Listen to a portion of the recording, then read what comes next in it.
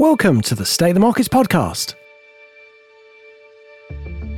I'm Paul Rodriguez of ThinkTrading.com. I'm Tim Price of PriceValuePartners.com. Today's episode is sponsored by the Capital Employed podcast. The Capital Employed podcast is a great resource to learn about investment funds, companies, industries, and for finding new investment ideas.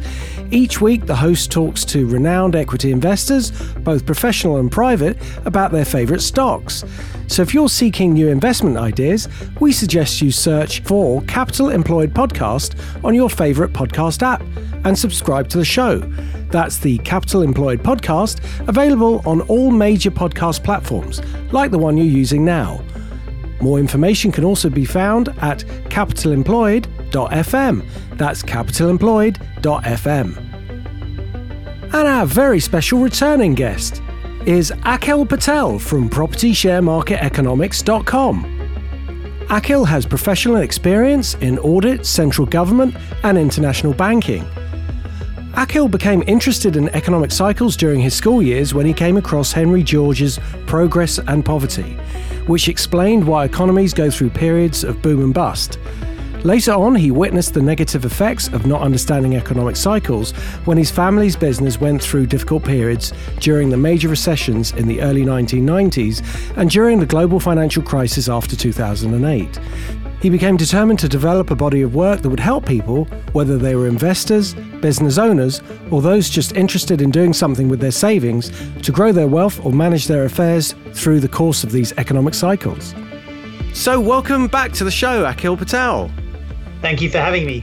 It's absolutely brilliant. Just to remind people that you were on about a year ago on episode 103, and you were bullish for the markets. You have long-term cycle outlook. And maybe if you could just give us a recap of your method of analysing the markets and a bit about your background, and then you can tell us what you think of the markets. Okay.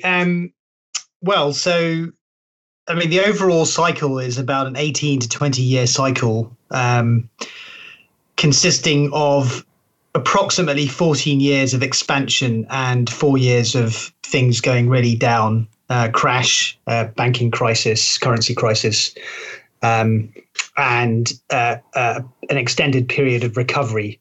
And the 14 years of expansion is divided roughly into two 7-year halves, interrupted by a mid-cycle recession.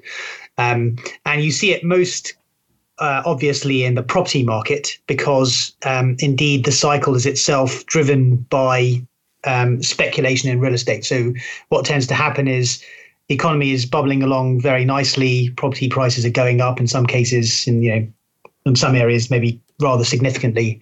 But at some point, usually in the second half of the cycle, things really kind of kick in, go over the top. The economy gets squeezed. It can only take house prices at a certain level in relation to earnings and so on. Banks are fully loaned up on property lending for both residential and commercial real estate, and is quite vulnerable to a shock in the property market, which you inevitably get when property prices come down. And that creates a banking crisis and the economy is starved of credit. And then you get a general economic recession. And how far off do you think we are from that moment? So we are emerging out of the mid-cycle recession, and I've sort of fairly consistently predicted that the peak of the cycle would be around 2026. So we've got several more years of boom then, effectively. We've got several more years of boom. So if you're a value investor and thinking that share prices are already ridiculously valued and so on, then get used to it. Yes. One thing I'd say, though, is that it's not, the other side of the kind of pricing story is, of course, what earnings do. And during a boom, certain sectors do very well. And so earnings grow quite quickly. And so maybe valuations start to look a bit more reasonable. One amazing thing about the property market is how resilient it was to the coronavirus. Especially, perhaps you could tell us how commercial property has done, because that must have just got decimated, whereas it seems that residential's powering ahead. It's still just incredible how strong it is. And it actually is testimony to what you're saying here about there being long-term cycles at play, because that always happens when the market just shrugs off really negative news because it's obviously looking at some longer term situation or cycle? I mean, it's a good question. So I just say that the equivalent point last cycle was around 2001. And, the UK technically avoided a recession. The US had one. But, we had some pretty negative events around 9/11 and the dot-com sort of bust, and also all these accounting scandals, which really brought stock markets down very significantly for a couple of years. But during that time, the property market was relatively strong. I mean, it responded well to interest rates being cut. And a lot of the money that came out of the stock market went into the property market. We have had something similar this time, though, for different reasons.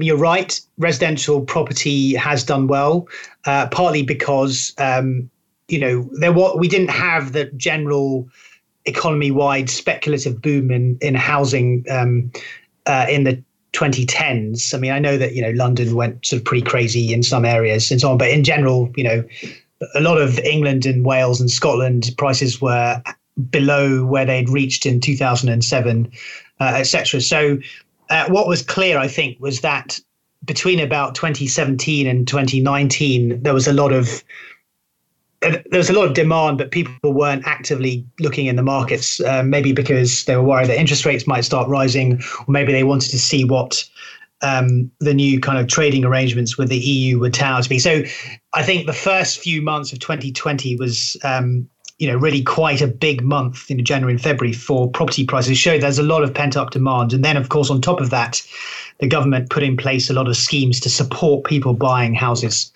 And so that's really caused the market to race away.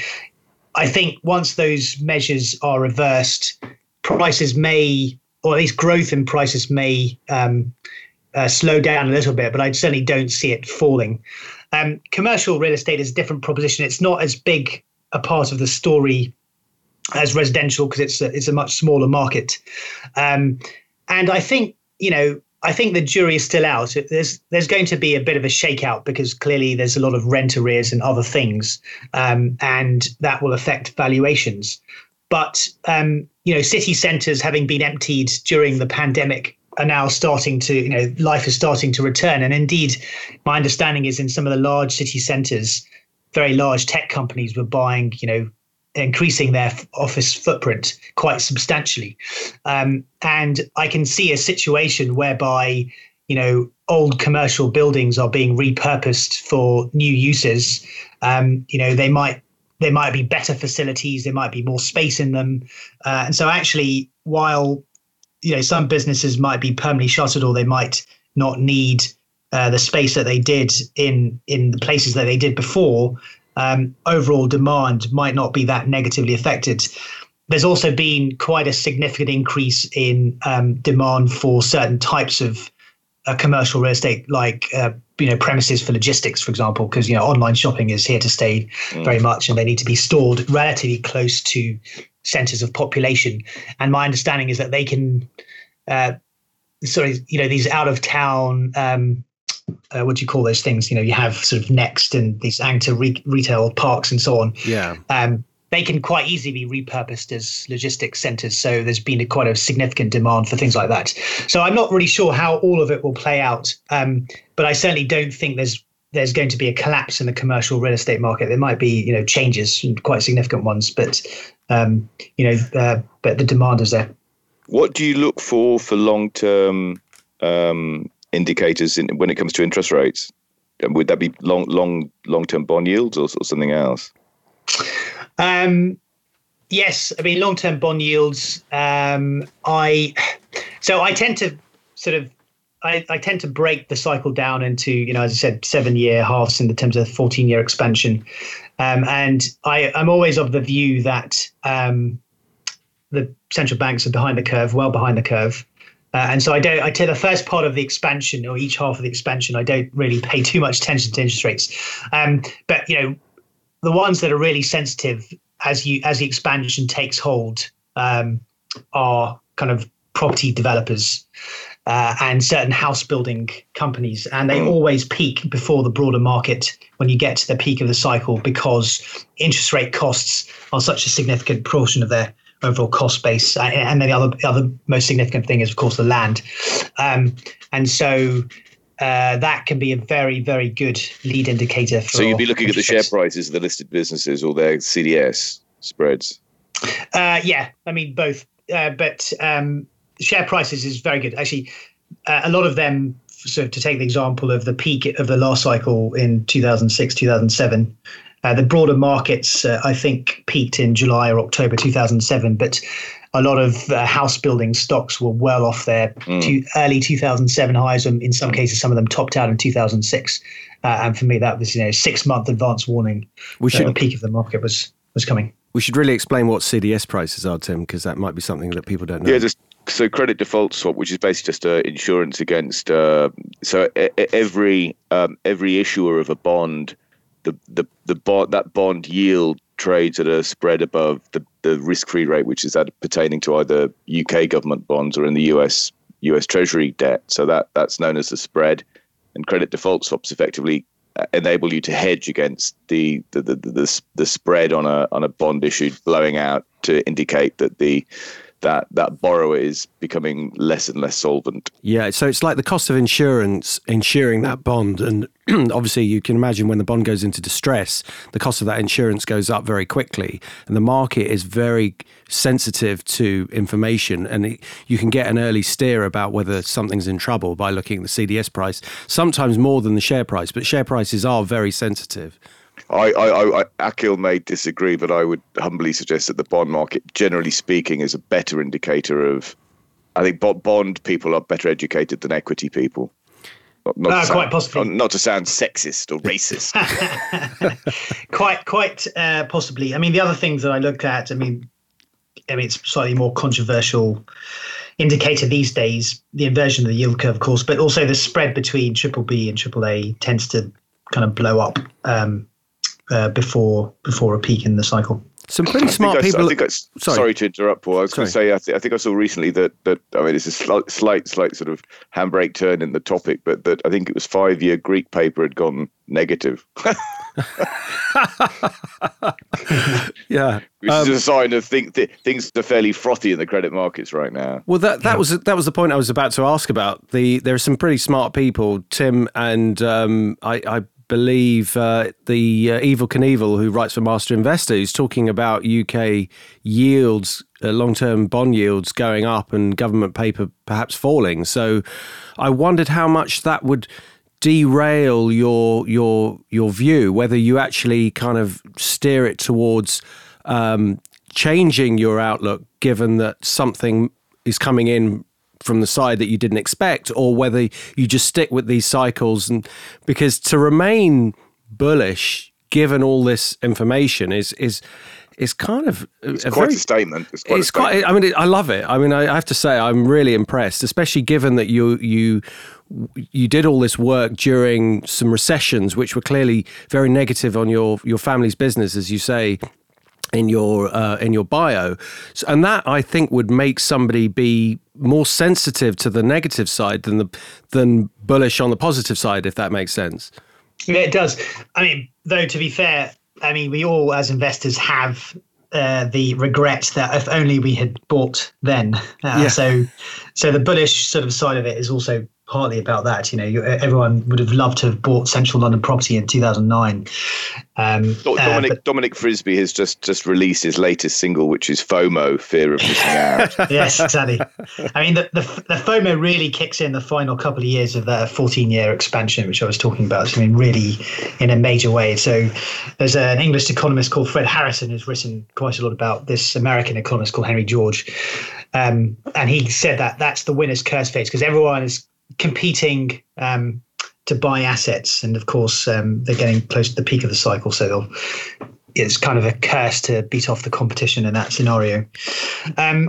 So to the question about, I mean, the thing is, when I talk about the cycle, I mean, you can trace the cycle, as my friend Phil Anderson has done back to 1800 in the US, and he's written a kind of effectively US economic history through the lens of this 18-year cycle from 1800, breaking each one down into various components and showing. I mean, the cycle is repeated in times of very high inflation, very low inflation, very high interest rates, very low interest rates. The middle of a Cold War. The mid-cycle in 1920 was preceded by the First World War and then a really major global pandemic, and so on. So by definition, there's always going to be something different that you haven't thought of. And, I'm going to be somewhat blindsided by something. It's entirely possible that I'll say the peak is going to be in 2026, and actually a bit like the 1920s when the land market peaked in 1926. But the stock market peaked in 1929. There'll be 3 years of me looking a bit stupid and calling a crash and it not sort of happening. Presumably you're looking at, let's say, moving averages rather than a spot price of a given index or price. Is that right? You're looking at some kind of smoothed assessment of an index or some kind of measure of comparative prices. Yes. So, I have a chart actually, which I'm happy. I think I might have sent it to you last time. I'm happy to send it again. I actually do percentage change from the start of the cycle to the end. Right. But so you can compare across different cycles. Yeah. But yeah, moving averages, edge scores, all that kind of stuff. It would show pretty much the same thing. Sorry, now I've lost my train of thought. Sorry, it's my fault. No, that's okay. What was I talking about? What's new about this cycle? I mean, yes, I suppose we've never had prolonged negative bond yields. Previously, I mean, we might have had.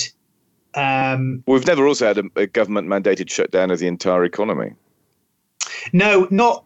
That's absolutely right. Though there have been examples of more localized ones from the US in the 19th century.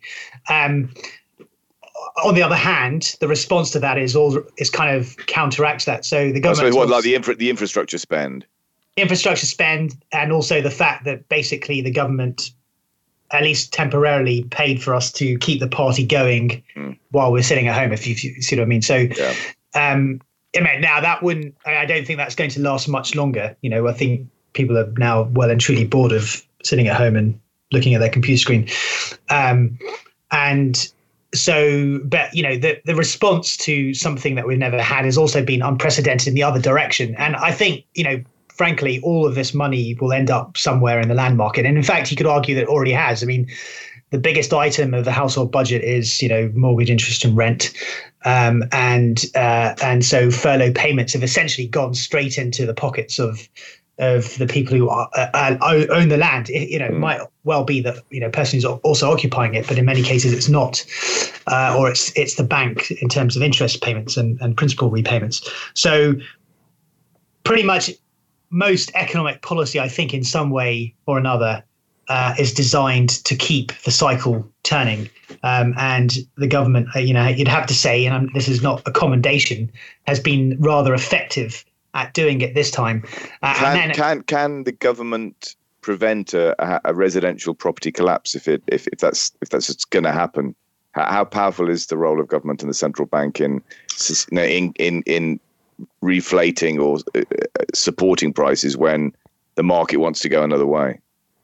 Now that I think is a really good question, and I'm not sure. So history would suggest that it can't ultimately happen because otherwise the housing market would only ever go in one direction. But it clearly has corrections from time to time, the same way the stock market does. And quite significant ones. So I think that there's probably two ways to answer that question. The first is whether in aggregate, over a period of time, it can support the housing market. I think the answer is yes. The question then is, does it intervene quickly enough? And can it kind of work out how to intervene to stop a collapse? And I think the answer to that is no. Firstly, government policy tends to be behind the curve, I think, in general. And developing these schemes are not particularly easy. And if you've got a situation where, for example, we've had a major construction boom across the UK and across America and Europe and so on. I mean, by definition, as a construction boom, which is, one of the things that drives the cycle and drives real estate prices, as prices get higher, people move to different areas to build, new buildings and new houses. they become increasingly marginal projects, because it's all very well building lots of buildings in central London. There's always going to be demand for central London property because it's a very large centre of population, people moving in and out. But when you start to go to secondary and tertiary cities, the business case becomes that much more marginal. But during a boom, people tend not to sort of really understand the dynamics. The forecast of demand is much higher than the actual reality, et cetera, et cetera.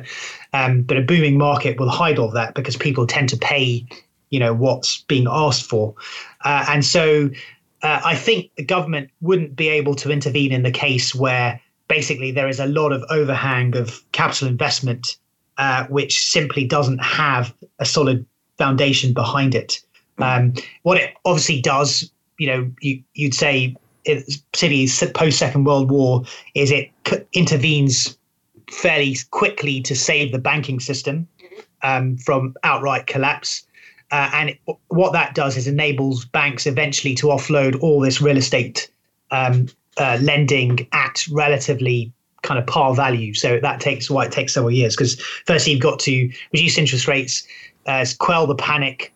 Then you've got to kind of somehow stop the property market falling. So you introduce sort of measures to kind of boost demand, and then banks, you nationalize some banks, or you force them to be taken over by another bank, and that process will allow banks quietly to offload a lot of real estate, or in some cases it's taken onto the central bank's balance sheet, and that's the sort of process. So in a sense, the government does save the housing market, but it doesn't save it in a time when, of course, it causes a lot of people to default and lose a lot of money, because probably the most volatile asset that there is land. I mean, the raw land on which all of our housing sits. I mean, in some cases can go to negative pricing if the price of the house is lower than the reinstatement value. I mean, it's effectively a negative land price.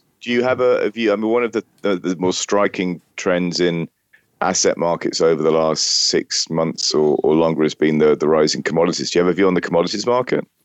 Yeah, I do. So at the moment, it seems to be coming off after the sort of pretty major spike that it had in the sort of last 6 months. It will find a floor at some point. I've actually written a couple of forecasts around that, maybe later this year or next year. So there are, other longer term commodity cycles as well. But what you tend to find in the second half of each real estate cycle is there's enormous demand for commodities, particularly industrial kind of metals, anything to build. Lumber, copper. I mean, housing uses a lot of copper. And added to that, with the shift to kind of green energy and so on, there's going to be demand for other types of commodities, and of course, the internet and 5G and all the rest of it. So long term, I think a very strong outlook for commodities.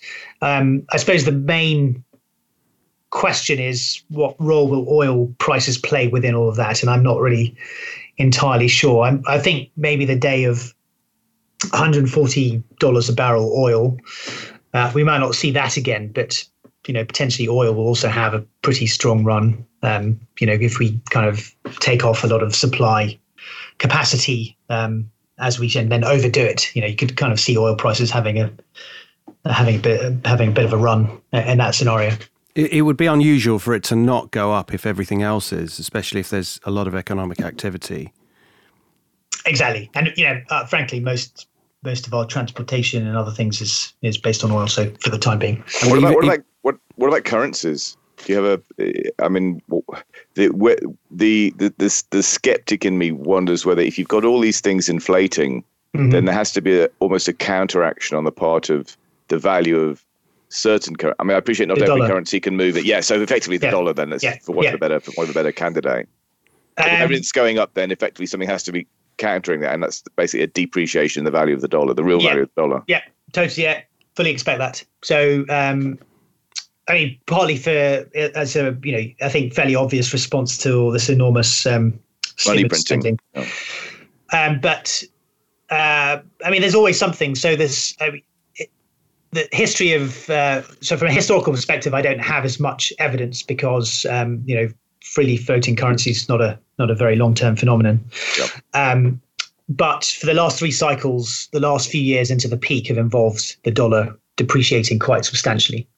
And from what I can tell, and I do a bit of technical analysis, from what I can tell, the dollar is, once it breaks 89, I think it will go down quite significantly. And that, tends to be quite good for global GDP. It tends to be very good for emerging markets, tends to be very good for commodities. So you can certainly see that fitting into the kind of overall cycle picture that I've tried to paint. I wanted to come back to the property market because I think we've got a very interesting situation going on, especially with the coronavirus situation, with people coming out of main cities and wanting to be in the countryside. Do you think that trend will continue, or do you think it will reverse as people look at prime London location and just want to get back to perhaps where they were before, and you can have too much of a good thing is what I'm trying to say. You can be in the country. Yeah. Personally, I quite like it, but I don't think I'd like to stay there. I'd like to be in amongst the hustle and bustle, which hopefully will come back. Yes. So I think there'll be 2 sort of dynamics. I mean, central London property is ridiculously expensive, and what you can get for your money is kind of ludicrous. And growing families need more space, and so that dynamic I think will continue. People are either priced out of London, and which you always get every second half of the cycle, or priced out of the main cities, and they look at secondary and tertiary cities, and businesses follow them, or businesses go because they're looking for cheaper real estate, and people follow them. So I certainly think you'll have that dynamic reinforced maybe by people who've actually decided that maybe being in the city isn't quite as quite fits what they want, and they rather like being having access to outdoors and nature and all that sort of thing, and they don't need to be in the city for work because work, they've come to an arrangement where they can work remotely. So I think you'll have that dynamic, but as you say, there are some people who might think, well, the countryside is a bit boring. Yeah. And so they may want to, and they may take the opportunity to look at the fact that, very few parts of England have experienced a fall in property prices in the last year, if you take, the overall year. But Westminster was one of them. So they might think, well, prices have come down in central locations, and so we can afford to have a nice, apartment quite close in. So if we gave you a couple of million and said, set up actually, that probably wouldn't go very far. Let's say 5 million. And you can borrow. Yeah. Okay. Well, let's up it because we can, and we're just fantasizing now. Let's say we gave you 10 million and said, right, Akhil, set up a portfolio. How would you do it? Because you don't necessarily have to choose one area now. You could choose a few. I mean, I would go with the dynamic of secondary and tertiary cities where there's a lot of public investment going in. Interesting. So, I mean, the government makes it very easy for you to figure out which cities are going to do well. It's wherever, roads and rails and, new businesses are relocating, and, Trident's being renewed and all that kind of stuff. So Manchester might be a candidate then. Well, centre of Manchester had a really strong first half of the cycle. So I'd be a bit more selective in Manchester. Yeah. I'd even be prepared to go further north. And I would, there's a lot of, I mean, and it fits with government policy. So this sort of idea of levelling up, I mean, that will be accompanied by... Or maybe Birmingham then. Yeah, Birmingham, the Golden Triangle and logistics. Yes, certainly. What's the Golden Triangle? I've not heard of that expression. I think, I make sure that I've used it correctly. It's something to do with golden showers, Paul. We don't want to go there. Tim, you had to bring it down, didn't you? We were doing so well. I know. It seemed appropriate to like massively move the conversation standard down by 10 notches immediately. Now, it's quite all right. What else are you going to talk about on Sunday morning? No, so my understanding is there's an area in the Midlands where a lorry driver can basically access any part of the UK within a sort of a full shift of driving. Oh, right, that's clever. So Meriden is the geographic centre of all of England. So if you were to triangulate from all the corners of England, Meriden, which is in the West Midlands, would be the dead centre of England. Right. That's really interesting. You've learned something today. Indeed. There you go. Yeah. And so, that from a logistics point of view, with a lot of, online shopping and all this other stuff that's happening, that's a place from a commercial point of view. Then, of course, some businesses are relocating to Birmingham because with the rail investment coming in, you have easy access to London, and there's more affordable real estate, and so people are moving up to that part. So that would be a potential. The area where Trident is being renewed, there's going to be a lot of demand for property in those areas. Probably you could do quite a nice residential letting business, because you would have workers coming in for several months at a time, but not necessarily being there permanently. So how much of your 10 million goes into Birmingham in that area, as opposed to other areas? Yes. Gosh, I didn't realize I'd be coming on for this kind of question. Well, I mean, I'm just intrigued as to how you would spend it. I mean, it doesn't have to be, completely accurate. It's just like, I'd probably put 20%, 30% there, or would you be more bullish and put 50% there and then sprinkle it elsewhere? I mean, I'd say I wouldn't put it all there. Right. Because I think there are a lot of other exciting areas probably. I haven't really looked at, because I unfortunately don't have 10 million at the moment. So. No, but we're giving you the fantasy money. So that's I would have looked into, if I had 10 million, I would have looked into slightly more detail. But I would look. I think there were some opportunities in places like Barrow, where a lot of the kind of Trident renewal will be taking place. And British Aerospace and other companies like that have quite a bit of investment and large sites and so on. You warmonger. Well, unfortunately, the other side of the commodity cycle is increasing geopolitical tension. So I think war is coming of some description. Well, if it hasn't already arrived. Indeed. Maybe so trade war, other kind of cyber war, but kinetic war, I think, is also quite a possibility. Well, there's a cheery thought for a Sunday morning. Well, I don't know. But at least preparation for war can be quite bullish for markets. So So investors be well to pay attention to that. Well, it's just out of interest, because I haven't followed them. What have you clocked what's happening with like aerospace and defence businesses? Are they moving in a bullish way? They have been for quite a bit of time. Yeah. Yes, they are, and I expect them to continue. I mean, some of them I won't really touch because they're involved in pretty nefarious nasty things. Yeah. So I'd rather just not have anything to do with them. But yeah, they are doing quite well. And the problem is some of these are, it's quite hard to work out what their main sort of business is because it's so secretive. Yeah. I mean, some of them are, quite heavily involved in kind of the near Earth economy. So some of that kind of satellite building and so on, I think is quite exciting, but it's quite hard to find companies that are just involved in that to invest in. So if we look at the interest rate situation, and if you're going to be bullish into 2026, I'm just trying to square the circle with the fact that it does seem that the path of, well, let's say the path of short-term interest rates should be higher, but actually may not be. So we could be sitting here in 2025 looking at negative interest rates for all we know. But if interest rates do start to move up, would that imply that we've got a higher rate of inflation that is outpacing the short-term interest rate? So in other words, it's still worth buying property because we're in a bullish cycle, even though the inflationary aspect of it is kicking in, because that's definitely bubbling up in the background. And I can't see how you're going to have property prices moving up and all commodities moving up and no inflation, although that's what the government statistics seem to want us to believe.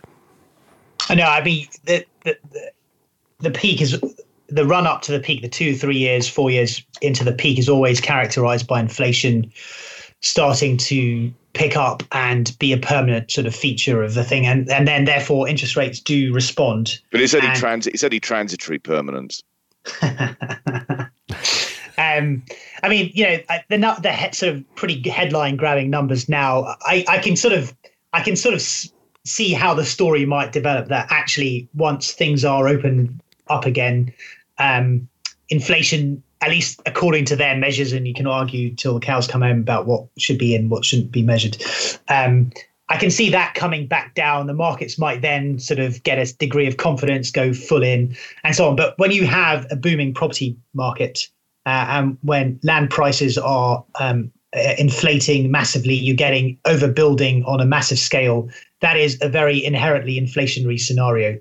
And I think what happens then is central banks figure out that they don't really understand what's going on because they don't really understand the land market. And then they start raising interest rates. And for a time, the market can shrug that off, not least because there's so much competition in the banking sector for lending that any sort of underlying interest rate increases at the short end of the curve is offset by, say, depressed competition. And so that continues for some time. And then at some point, the economy can't take it any longer. And the Fed comes to the point of view that actually, if it raises interest rates, it might try and sort of gently pop the balloon. And of course, everyone races for the hills, or it might let things go on a bit longer and inflation really kick in. And then that has sort of massive sort of consequences as well.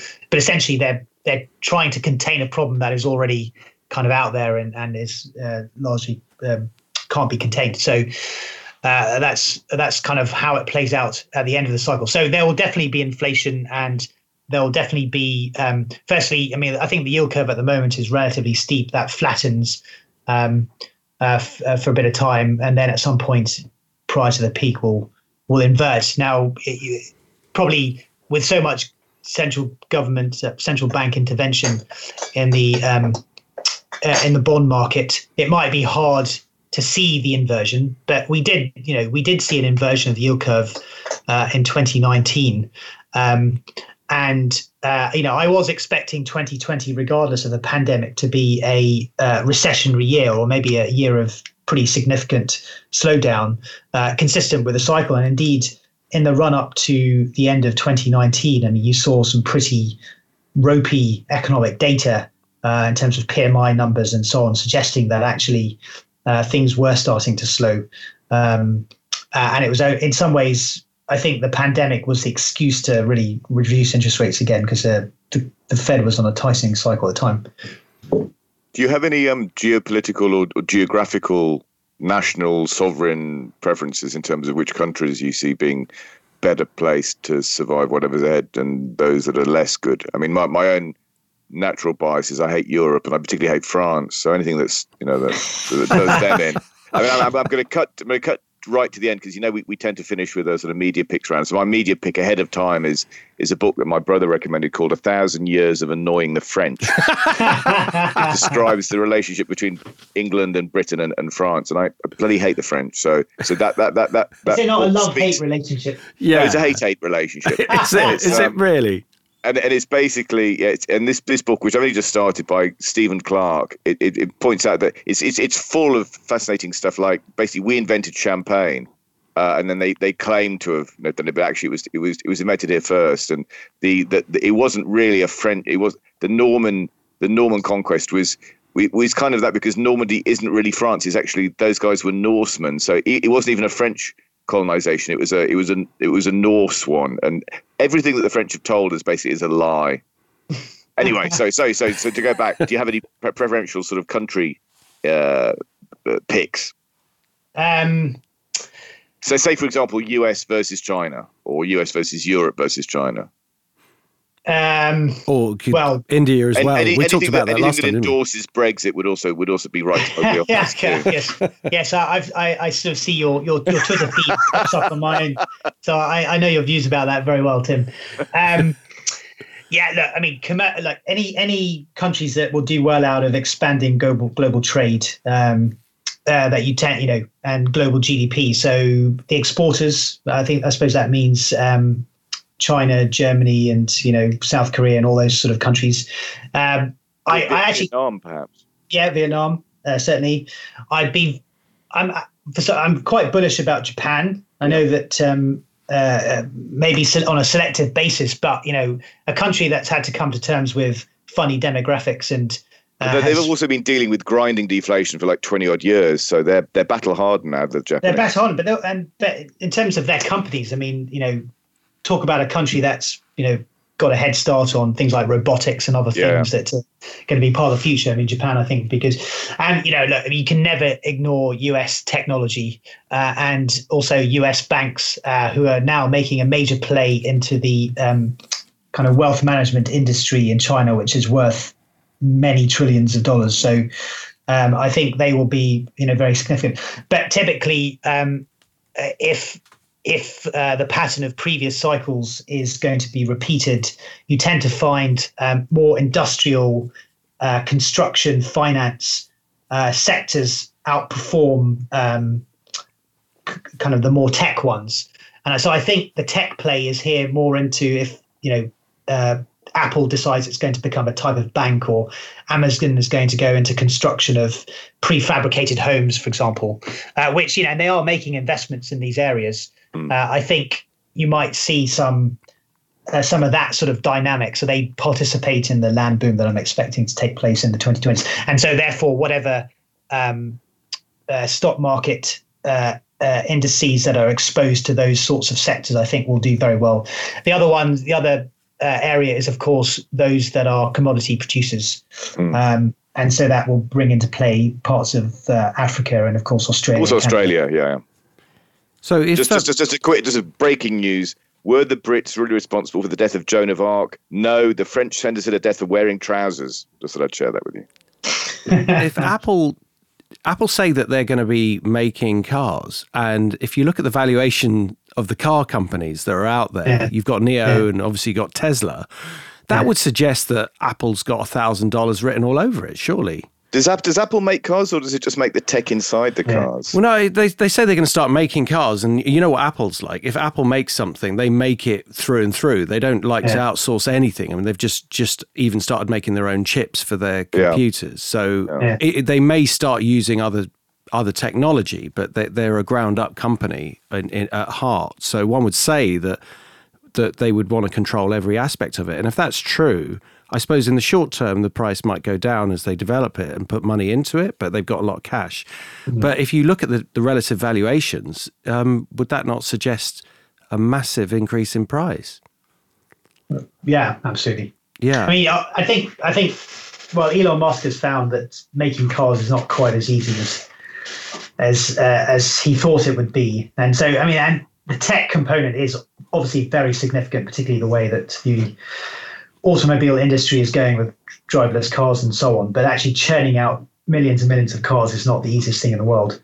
And so I wouldn't say it's a risk-free proposition, but as you say, Apple, when it puts its mind to it, can really design some fantastic operations. Yeah, well, they have the advantage of having a brand that people respect, and therefore it would be seen as a premium product.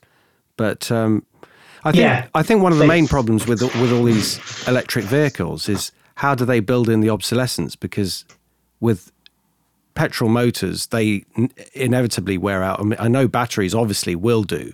So you've got that element, but that's something that can be quite easily replaced. But when you build an electric car, you effectively, other than changing the tires and the brakes, you have no servicing required. So that's taken that whole dealership and taking your car back to wherever you bought it to have its sort of yearly service. That's all gone.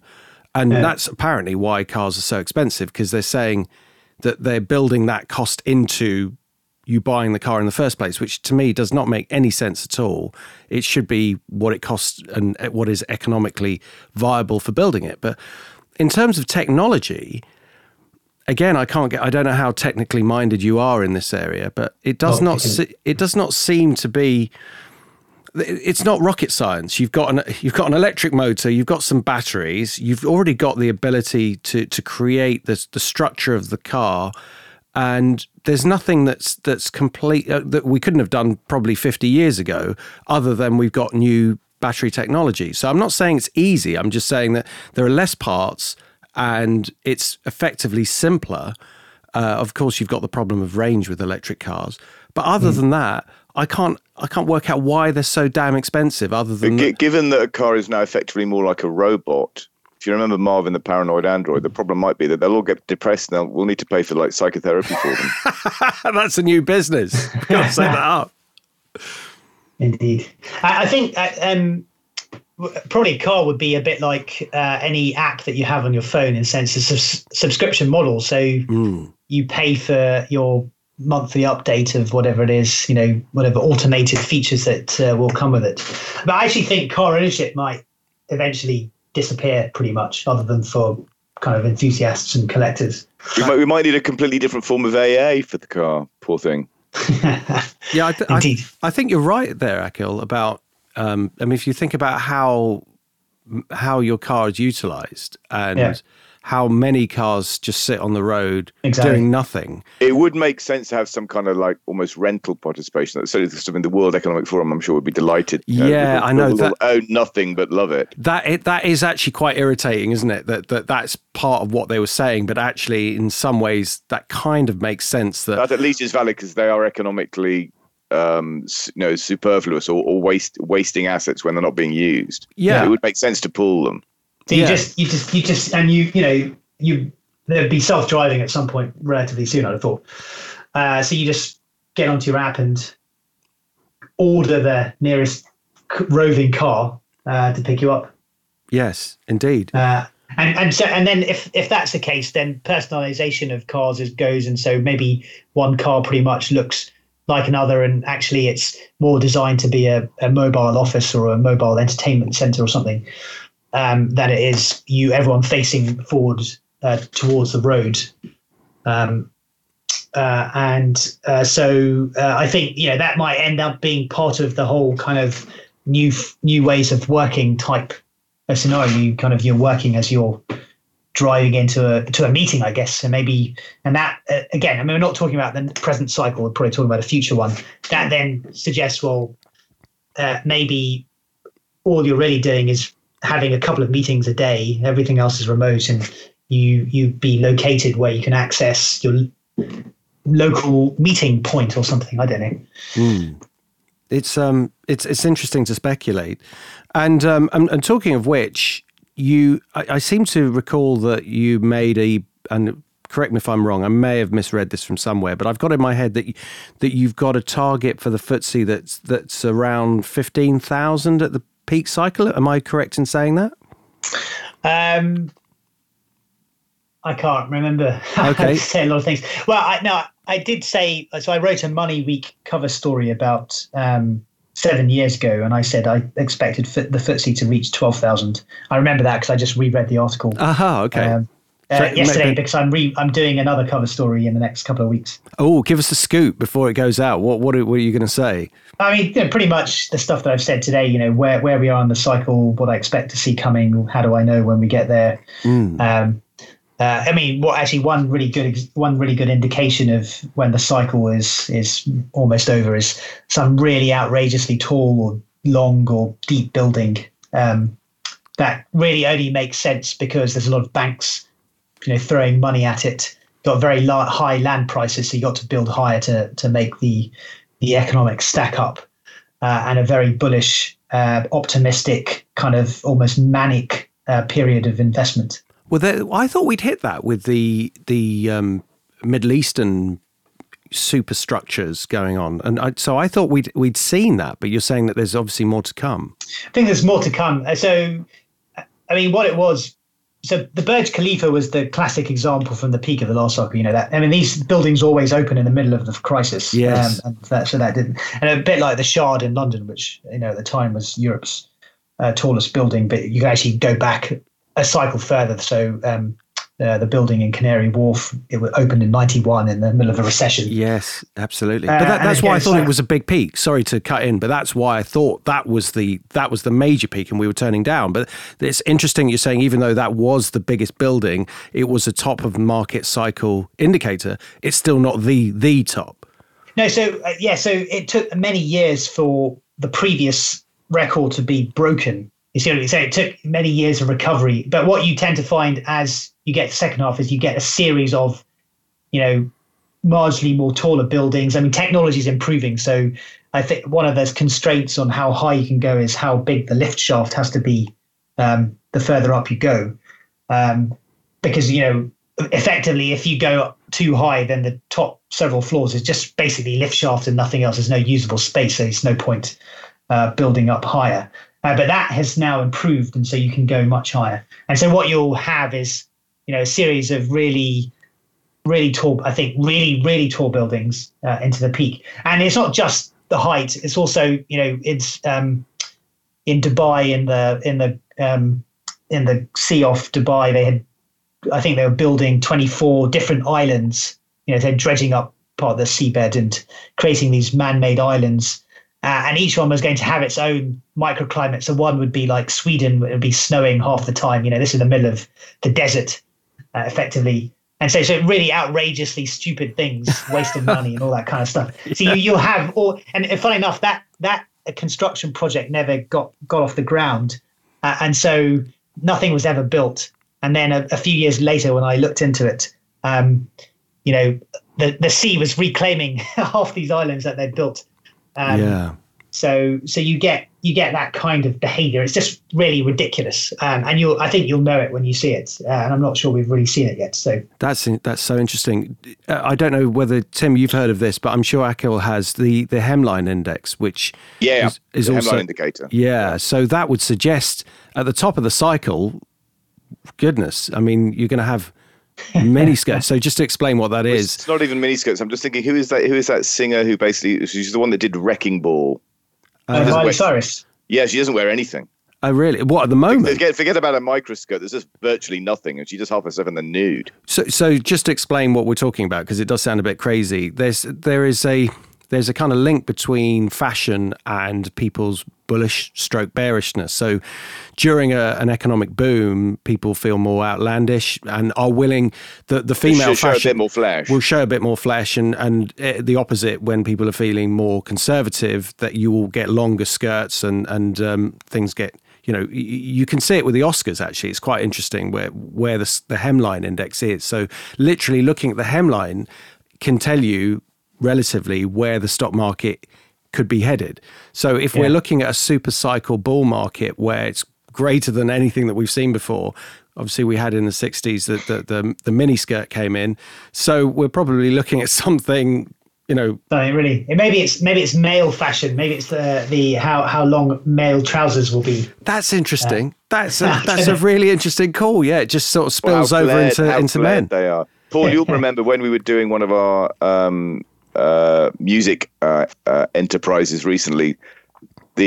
So we've successfully managed to dethrone Matt Hancock with our the power of our satirical video. That was all Tim's idea, and he's done it. All down to us.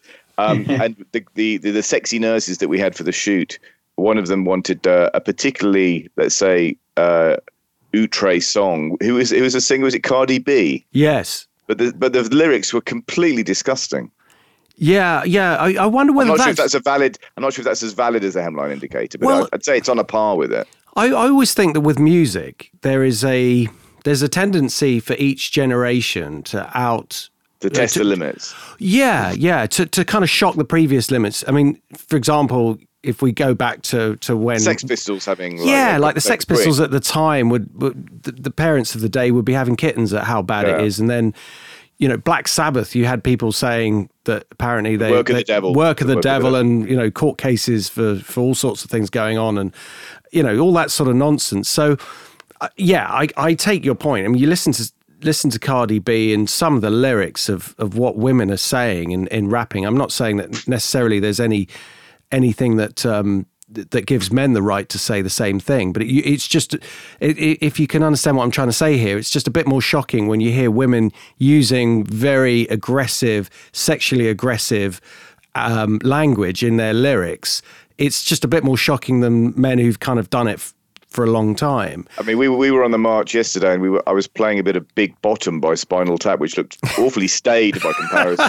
But since we're on this topic, I must just give a shout out to the lyrics, because they are superb. Like Big Bottom, talk about bum cakes, my girl's got 'em. Big Bottom, drive me out of my mind. And then the all-time best lyric of all time, how can I leave this behind? Yeah, it's just genius, isn't it? Spinal Tap, you cannot You cannot get you any can't better. top that. You can't top that. Indeed. And Akhil, you have you got a degree in English as well, if my memory serves me? Classics, that's right. Okay, so proper education. Indeed, unlike me, thicko me. So what have you been doing with your? And obviously you've been very busy with property share market. So tell us a bit about that, and tell us what you've been up to in the lockdown, if that's given you more time to do other things. No, so I mean, lockdown has been quite busy for a number of reasons. Partly because I work for an international organisation which tends to do more when economies are going through crises. So it's been busy, but I've been writing a book. Actually, last time I came on, I was writing it. Not quite finished it yet, but I'm not far off it. Off a first draft. There's that great one-liner. What are you doing? I'm writing a book. Neither am I.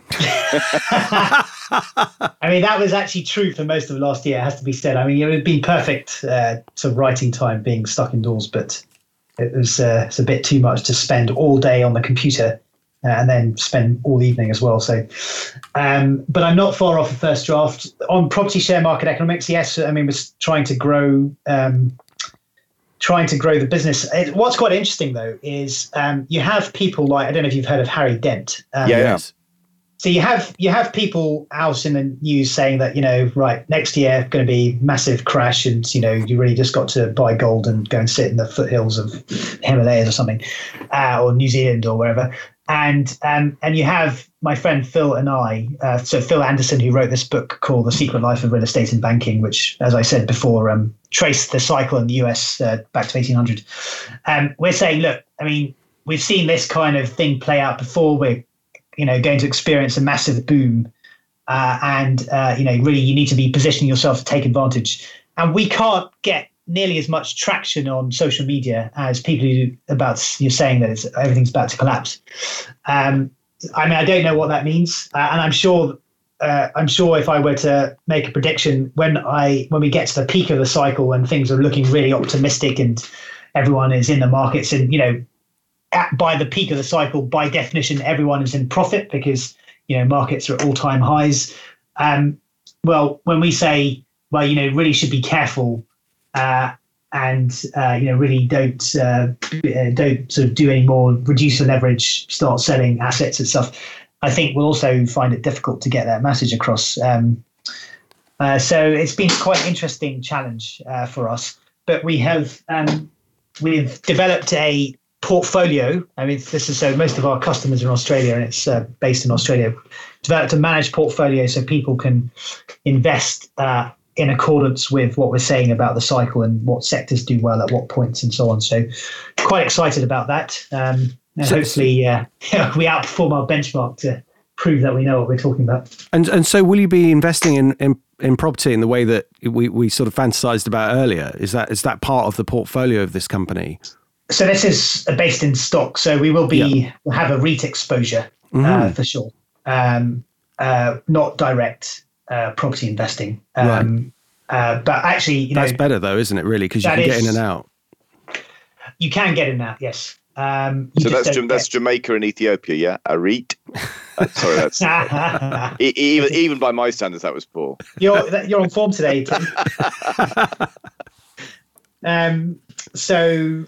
Yes, I mean, direct property obviously has the advantage of you can get a leveraged return, and the capital growth can be tremendous. But obviously, yes, property is in general a very illiquid investment. So being able to exit via secondary markets on an exchange is much better. So you mentioned you mentioned the international company. That's obviously the international company. But what's the name of it? It's called the European Bank for Reconstruction and Development. Oh, right. So that's who you're giving research to or managing the portfolio? I work there. I've worked for them part time. I'm a I see. Policy advisor there. Yeah. Right. Okay.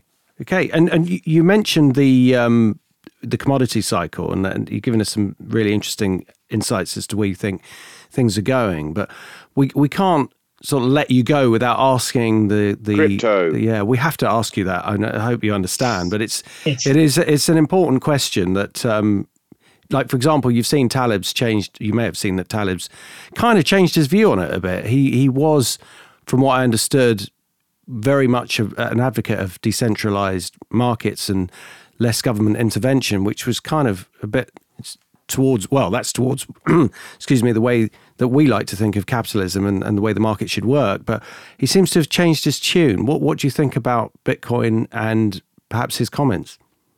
I haven't actually seen his latest comment, so I won't be able to comment on that. But he's very bearish. Basically, he's just said he's calling people bit idiots now and saying that it should go to zero. The argument is Bitcoin should go to zero, or some of these really ridiculous coins. Well, possibly those, but I mean, I think that money. Bitcoin gets the brunt of everything, doesn't it? Because it's the most well known. So, Paul, were you telling me that someone had set up Scam Coin? No, that wasn't me. This is deliberately a scam, and it got like a $70 billion valuation.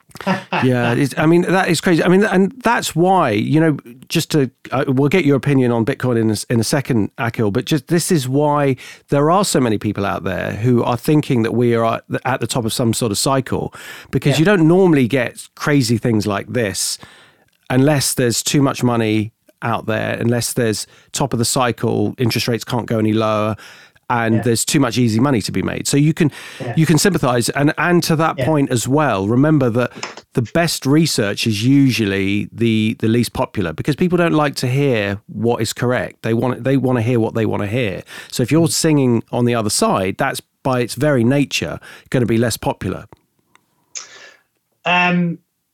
So, I mean, I want to say that, I'm talking about the overall economic, so it doesn't mean you might not have kind of major bubbles and things that have a slightly more localized effect in relation to the cycle. So it could, and I think Bitcoin is now at 30, so it's halved in value over the last 2 to 3 months. And, may even get back down to 20,000. So we, lost 67% of its value, which is pretty significant, crash, I suppose you'd call it. Even though with Bitcoin, a 67% move doesn't feel like much of anything, to be honest. So you can certainly get bubbles in various things. And the 2010s was a good example. I mean, we had the Bitcoin kind of surge into a peak in, I think it was early 2018, or was it 2019? Can't remember. You also had very frothy kind of alternative oil kind of stocks and investments, and massive investment in that, which fell pretty significantly. And there was the Chinese market had a pretty significant peak in 2015, and maybe some of the other emerging markets as well. So you do get these things, but what none of them have been underpinned by is a collapsing real estate market, which is what you get at the end of the cycle. And that brings, the economy down, not least because the banking system ceases to function in the way it should, providing credit to businesses. So that's kind of real assets. Sort of where I come from. So we might well be at a critical juncture for cryptocurrency, when actually people think we'd rather not be investing in this, but it'll find its way into something else. And other candidates for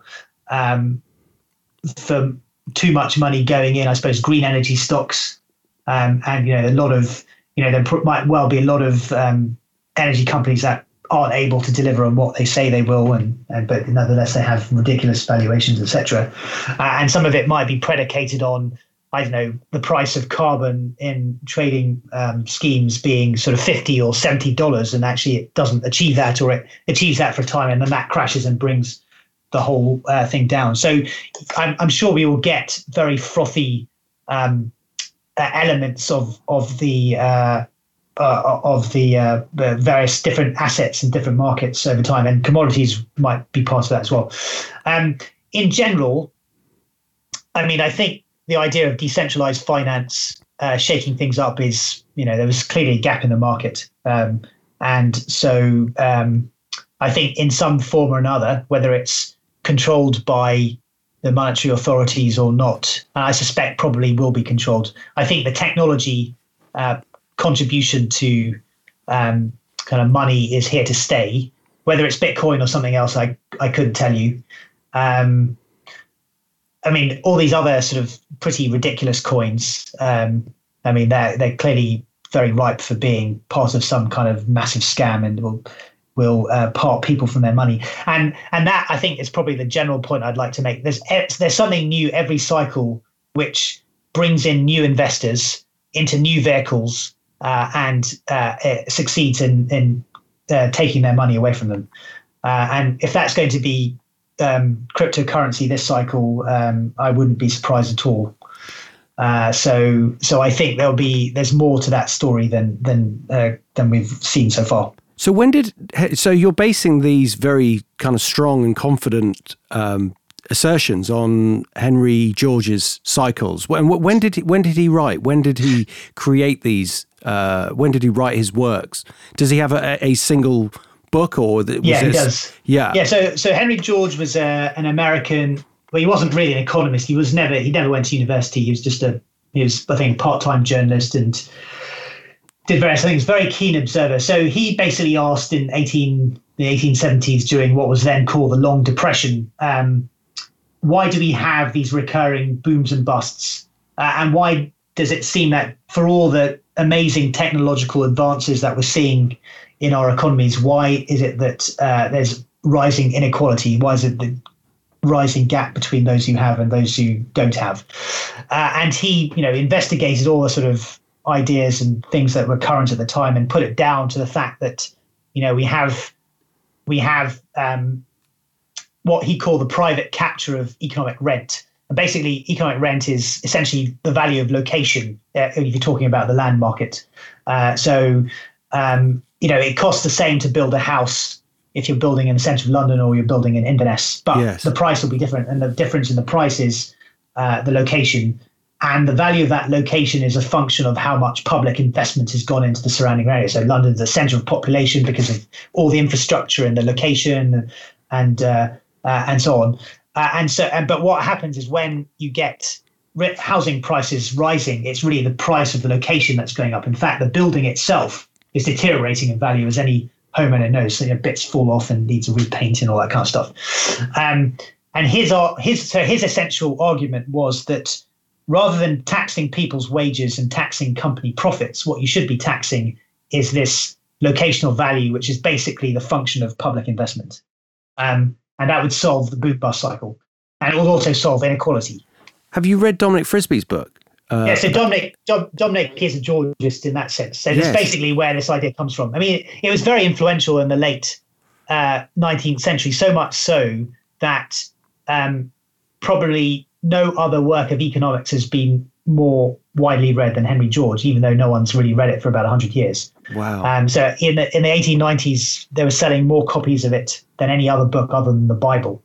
And it was very influential in the UK with the Liberal Party, and was championed as a policy platform in the 1909 People's Budget, which led to a constitutional crisis. All the landowners in the House of Lords opposed it, of course, because they live, they benefit from the system as it is. And the biggest two champions were Lloyd George and Churchill, who at the time was a Liberal MP. This was one of the reasons why he was a Liberal MP. Anyway, they succeeded in stopping it. And in US universities,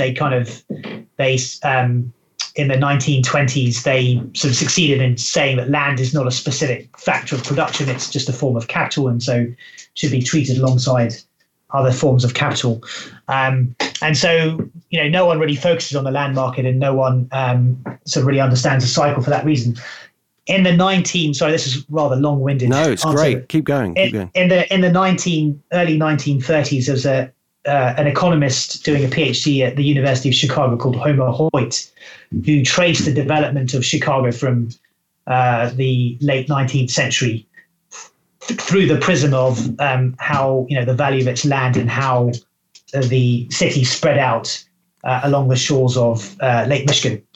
And he discovered that the cycle, and he'd read his Henry George and so on, understood the land question very well. And he discovered that actually these cycles of, things ticking along sort of fairly steadily and then kind of going into some major boom and then a major crisis took place on average every 18 years. And the same thing was going on in other US cities, even though he was specifically talking about Chicago.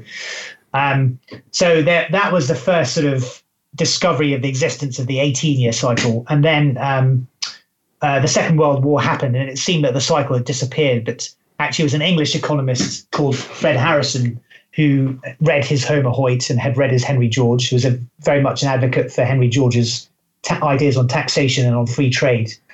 And he actually traced the bottom of the land market post-Second War to 1955 and saw that that land prices and the real estate cycle peaked in 1973. And then we had a major financial crisis, which actually coincided with the oil crisis. And that has been blamed for the recession of the mid-70s. But actually, to those of us who look at things in the way that we do, it was actually fundamentally a land crisis.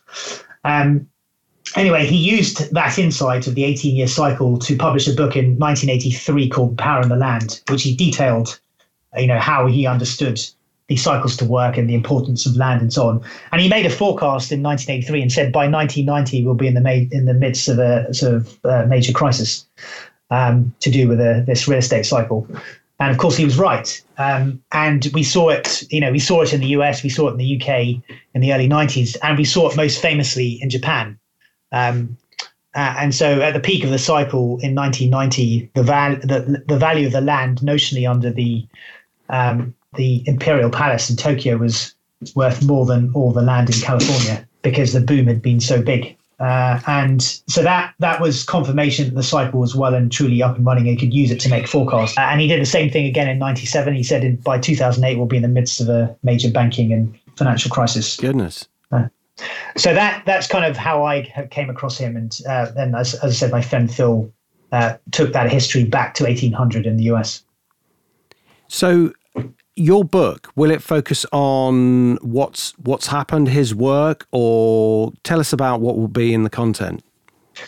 Yeah, so, I'm not going to establish the existence of the cycle. I'll take that as given. What I do is I structure the book around one cycle, not one historical episode. What I do is I break it down into 4 or 5 different phases, and I illustrate each phase with a different episode from history. I say, this are the sorts of things that happen at this phase in the cycle, and here's what you as an investor should be thinking about. So, at the start of the cycle, stock market's always low first. It's always led by technology stocks. So that's the sectors that you should be exposed to at the start of the cycle. Towards the peak, it's very much a real estate boom. So real estate banking stocks tend to be the things that are appreciating the fastest. So I do that. So it's both an illustration of the cycle, but more importantly, hopefully practical steps to take at each stage. Can't wait for it. So you actually think that the banking stocks are going to go into a bullish phase, because they have really been sitting out this party, haven't they? So far. Less so in the US than the UK, but yes. I mean, of course there could be. There's usually banking stocks or providers of finance for the housing market, because it's extremely lucrative to, have to do your due diligence once and then extend a loan for 25 years and for it to be paying interest. And then, of course, if you can, and what we saw in the last cycle, if people can shift that business, so the kind of boring part of that business to someone else, and then, do another loan for a few years and keep it going. It's quite a lucrative business, and when it's lucrative also because not only does the volume of people wanting to buy property increase, but also you're doing it at ever increasing prices, and so you're earning more and more interest for effectively the same amount of work. And most of what the banking system does is extend mortgages to people, so it's about 60% of lending volume or something, maybe more in the UK. And so it is during a land boom, providers of finance, their share prices appreciate very substantially. Typically it's led by banking stocks, but the party is joined by newer providers of finance who are not maybe necessarily subject to the same regulations and therefore the same costs, and also probably have less experience, have systems that aren't there to manage risk properly, and often are managed by very young people who've never seen a crisis. And so that's where things can go over the top. And of course, banks don't like losing market share, so then they loosen their credit standards, and so on. And so therefore you get the credit cycle moving into overdrive, but it always follows the land cycle. Tim, what would the banking stocks have to do before you would consider investing them as a value investor? Do they just simply have too much debt for your liking? Yeah, there's too much debt, and the finances are far too opaque for us ever to trust them. Oh, I and see. I think on moral grounds, we'd probably never touch them either. But which is an entirely fair point. But you could look at say ancillary businesses like so for example, we do own shares in businesses that operate in like online brokerage. So we've got some broker dealer stocks, and we've got the classic high street bank names they're unlikely ever to be value enough for us. But you see value in other words, you are still seeing value in the property market, but you just coming at it at a different angle. We'd be looking at it from a perspective of, well, it's partly a cash generation thing. So we need to see lots of free cash flow, free cash generation. The reason why property typically hasn't featured in our process is because it's too dependent on slightly subjective assessments of what property is actually worth in value terms. So in other words, it's not the revenues don't derive from selling product; they derive from an arbitrary assessment of the land value or the capital value of the property in question, which is arbitrary, and that's too kind of like that's too tailorable for our taste. We prefer something with a bit more discipline to it. Mm. Right, I see. But we have a very specific approach, so it's certainly not for everybody. It's something that we're just trying to screen out as many risks as possible. And the investable universe for us is vanishingly small. So if there are let's say 100,000 listed stocks out there in the world, which they could well be, I don't know the precise figures, but if there are say 100,000, then at any one time the number of that universe that we would actively consider investing in is probably less than 50. But you're ultra cautious for a very good reason. Well, it's ultra defensive because the kind of stuff that we're looking at is firstly cash flow generation. Secondly, it's a more subjective assessment of quality of management and sort of track record and pedigree in terms of sort of outperformance. And the third is things like how much debt? Ideally, none.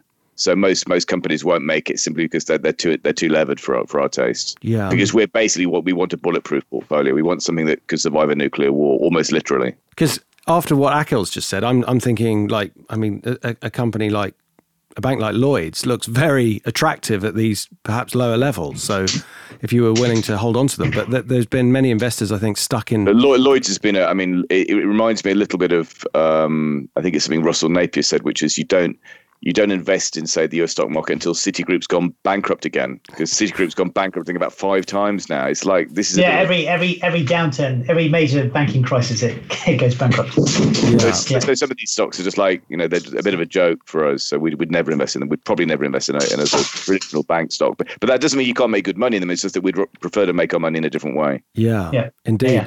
So can you give us I suppose you've got your publisher asking when the book's going to be, but I can't wait for it to come out, Akhil. Thank you very much. So when is it coming out? Is that the question? Yes, it is. When do we expect to see it in the shops? Can we have an early copy is what I'm kind of hinting at. You certainly can. That would be brilliant. I mean, it would be something for me to aim at. I mean, I'm told by my publisher, it's Harriman House, that once I hand in the first draft, it'll be a 6-month process.